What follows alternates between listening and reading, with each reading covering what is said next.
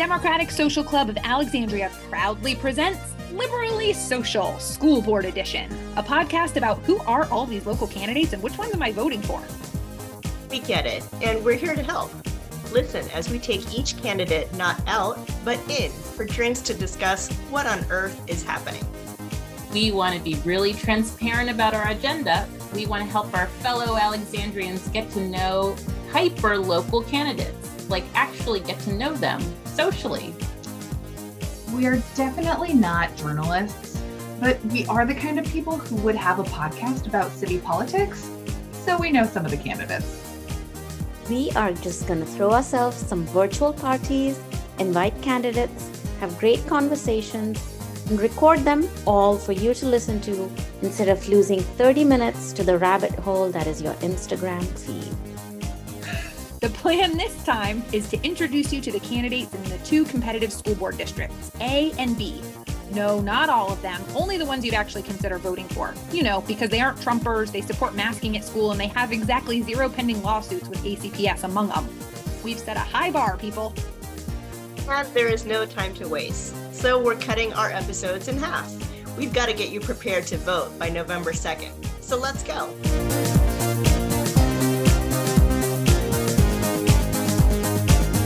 Let's all introduce ourselves so everyone knows who's at the party tonight. I'm Sandy Marks. I'm Ann Fawn. Marta Shantz. I'm Kristen Weber. And I'm Rashmi Papu. And now let's all raise our glasses to our guest, candidate for school board in District B, Dr. Ashley Simpson Baird. Welcome, Doc. Welcome. Thank you. Thanks. It's so great to be here. Okay, so let's get this party started out with some games. One of our goals is to ask questions that we couldn't find by just Googling you.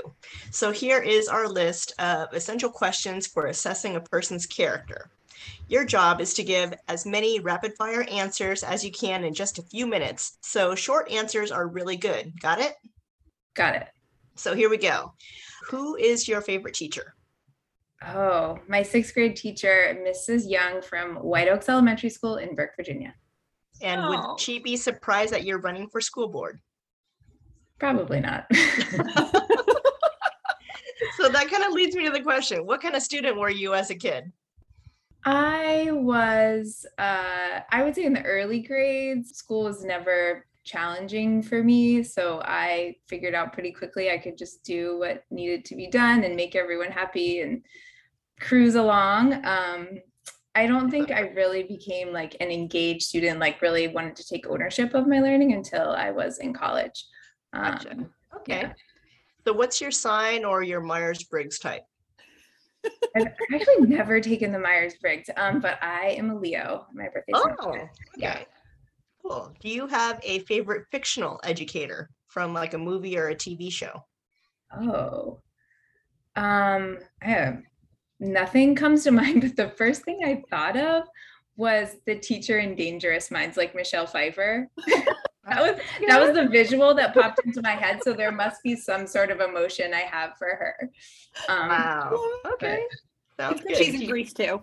That's all. Of course. Do you have any pets? No, instead I have 3 children. 3 children. Okay. Sounds good. Do you have any favorite local restaurants for takeout? Ooh, Spicecraft on Mount Vernon Avenue. Yeah. Hell yeah. Sounds yummy. Do you have a song that's been stuck in your head lately? Oh, yeah. So I've been listening to the new Brandi Carlile album, and she has this song called You and Me on the Rock. It's like a very like Joni Mitchell inspired kind of twangy sort of thing, and that's in my head. Ding, ding, ding. We are at time. Thank you. Sounds good. Over to you, Rashmi. Hello, hello. So the name of our very first serious segment is Why Would You Do This to Yourself? And also, thank you for your service. In episode 1 of our school board series, we talked to some of the former student reps to the school board about the things that motivate people to run for school board and why that matters. So tell us, what is your motivation for running? It's an excellent question and properly phrased. So my motivation is service.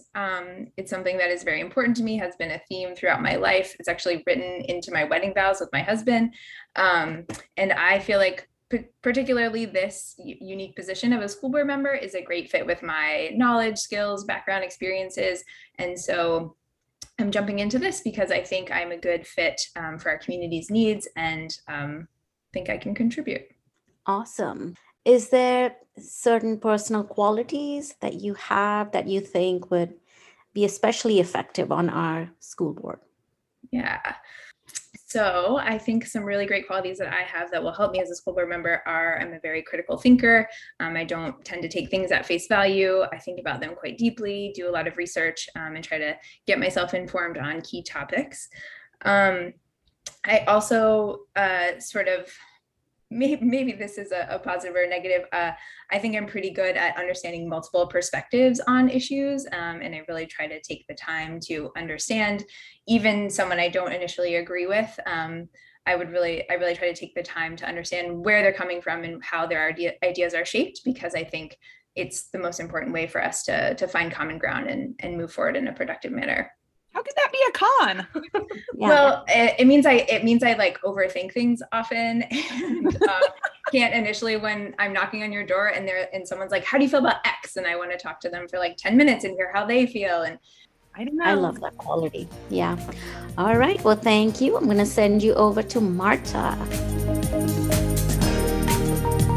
right. Well, our next little segment we're calling Friend Me, because one unique side effect of the COVID shutdown is the advent of these online parent groups, like on Facebook mostly, right? Some public, some private, some that even have organized around very singular issues.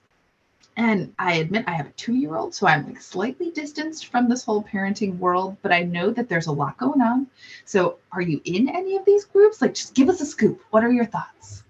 yeah, this is, maybe I'm wrong in this assessment. It feels like a very uniquely Alexandria phenomenon. Like I talk to my friends who live in other cities and they're like, no, we don't have that.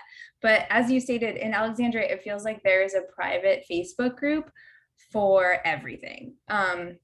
And so, especially in my time being now a more public figure, I get invited to a lot of these groups. And so I will always observe. I like to see what people are talking about. Most of the time, You're a lurker. I'm a lurker. Yeah. I often don't jump in unless I am tagged directly or asked a specific question, but I lurk in a couple groups and a couple very contentious ones, I must say. So it's that's such a tease, Ashley. Are you going to let us know which ones? Oh, sure. So I have lurked in Open ACPS. I have lurked in the Bring Back the SROs. I have lurked in Agenda Free ACPS. I think those are like the most relevant to school board, at least. So I read them with a grain of salt. I know that very often it is a small number of people who are interacting with each other and is not reflective of broader viewpoints, but I want to know what they're saying. All right. Thank you. That's one thing that we on the podcast were talking a lot about when we were planning these questions, just how representative of the community are these loud groups? I would say not very. And there's a lot of crossover in those, at least the 3 that I just mentioned, those groups. More recently, actually, I've been added to some of the like ACHS specific groups, like the Alexandria International and Escuelas Seguras, and some of the ones that are like more school community focused. And I think those are a bit more representative, but the parent ones specifically, I think they don't have a ton of members to begin with. And of those members who are there, it seems like it's the same people continually interacting with one another. All right. Well, thank you. All right. Looking and listening. All right. And you're up. Go ahead, Sandy. Take it away. All right. How you doing, Ashley? You hanging in? Good. This Okay. is fun. I really wish I could ask you questions back, but I understand the purpose. Oh my God. Another time. Okay. Yeah, we'll go out for drinks for real. Okay. Our next segment, you will be happy to know, is called Quit Poking Me. a plea to communicate outside of Facebook, but also not in person because COVID. So we don't really have like a solution to how you do that, but we'd like to talk offline. So we just talked about what's happening on social media. We discussed whether or not it's representative of the community at large. And so the question is, outside of that situation, what's real? What are the issues we should be focusing on? Should we be focusing on the stuff we're talking about online, like as parents, or what issues do you want us to be talking about? What really matters? Academics, because that's what schools do. We are there. Our primary mission is to teach and to make sure that kids learn. And if they don't learn, to keep helping them and make sure they get there. So particularly right now, coming out of now 19 plus months of pandemic and pandemic learning, this needs to be our main priority. And frankly, I think like for all of our talk about equity, if we aren't actually educating kids and making sure that they can read on grade level and access content, then we are not doing our job. So I get the importance of all the other wraparound issues. They are important, but we need to be squarely focused on academics as well. That was the most succinct answer we've ever had, and we don't know what to do now. You can just make the headline, Dr. Baird says schools should teach kids. Yes. Okay. No, I love it. It's good. You know exactly what you want to do. Okay. Thank you so much. Kristen, you're up.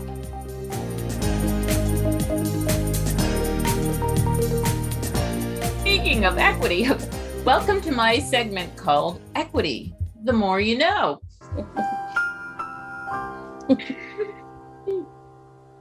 Equity, the word of the moment across our city. But we here at Liberally Social believe that equity isn't just policy making, it's foundational and it requires homework. So what homework have you personally done to understand the history of systemic racism and white supremacy in Alexandria and its impact on our schools? That's an excellent question. Specifically in terms of homework, I read Building the Federal Schoolhouse pretty early on, actually before I even announced my candidacy. Not that that is the tome on racial history in Alexandria, but it is very specific to schools and is probably the most comprehensive thing that is written about our schools so far. So that was very informative, and fused in there is a lot of history about the different communities in our city and how that has how they interact with our school system, which I think is very important. In terms of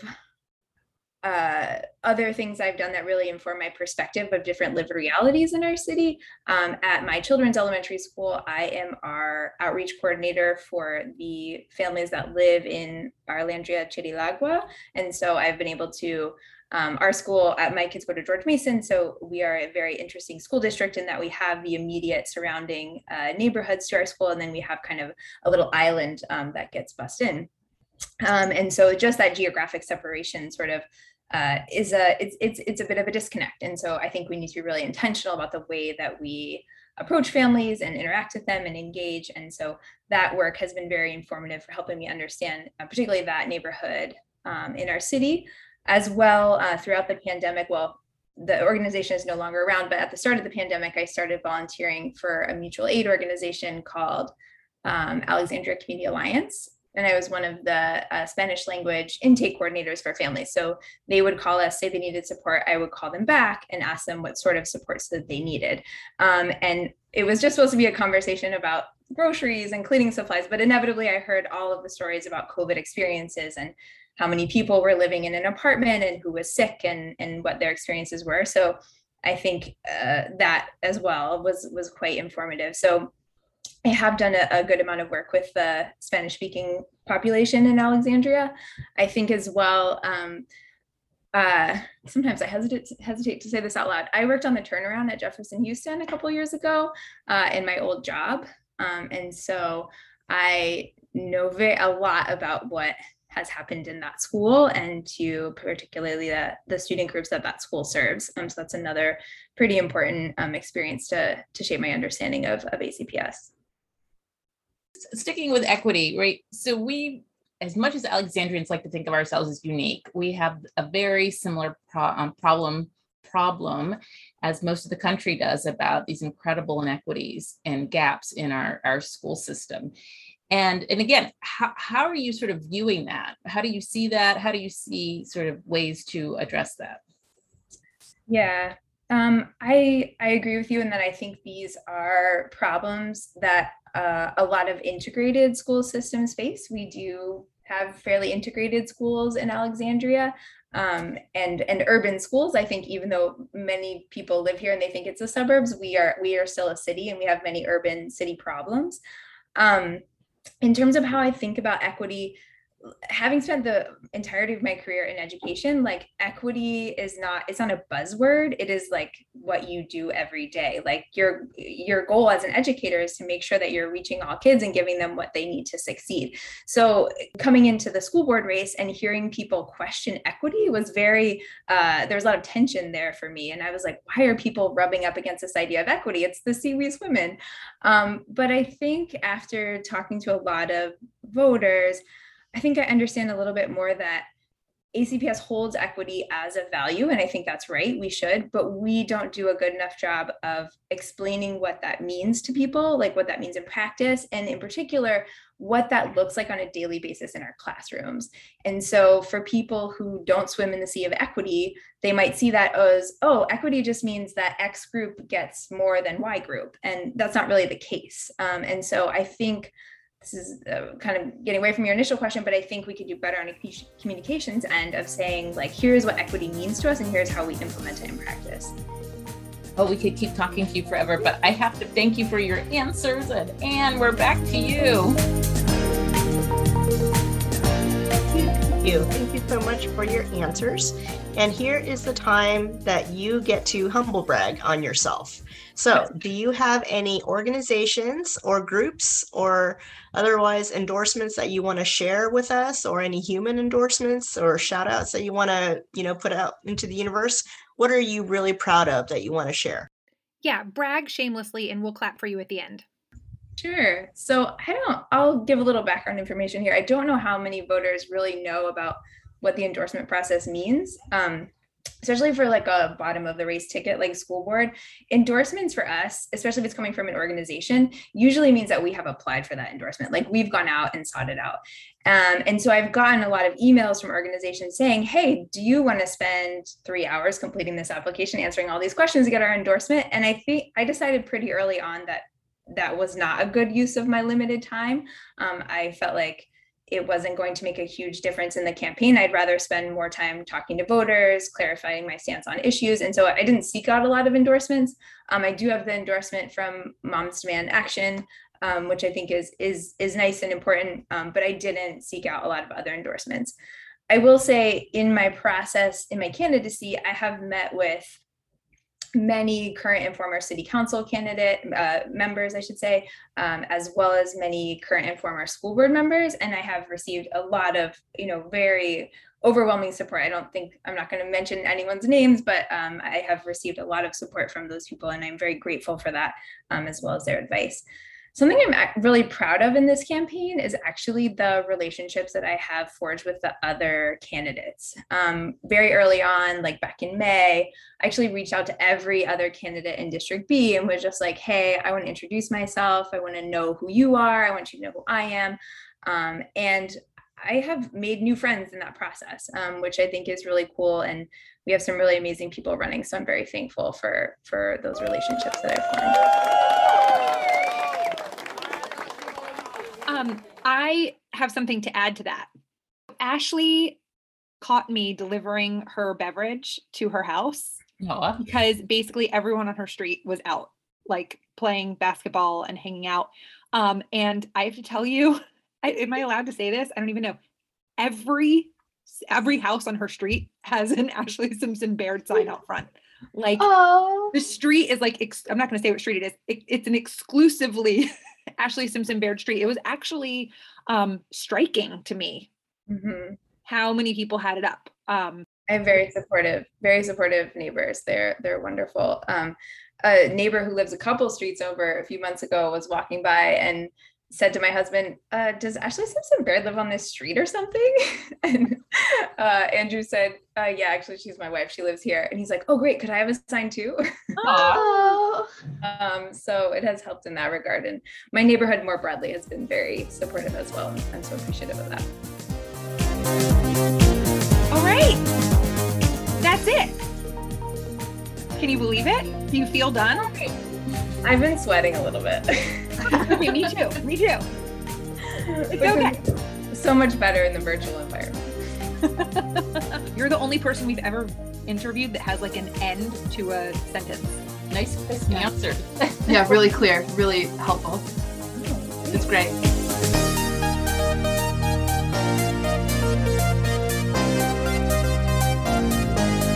All right, and with that, it's time to turn the lights up and turn the music down as our podcast party comes to a close.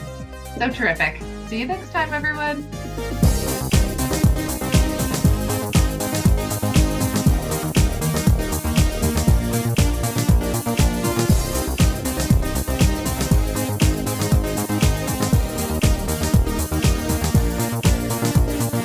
This has been another episode of Liberally Social School Board Edition, brought to you by the Democratic Social Club of Alexandria.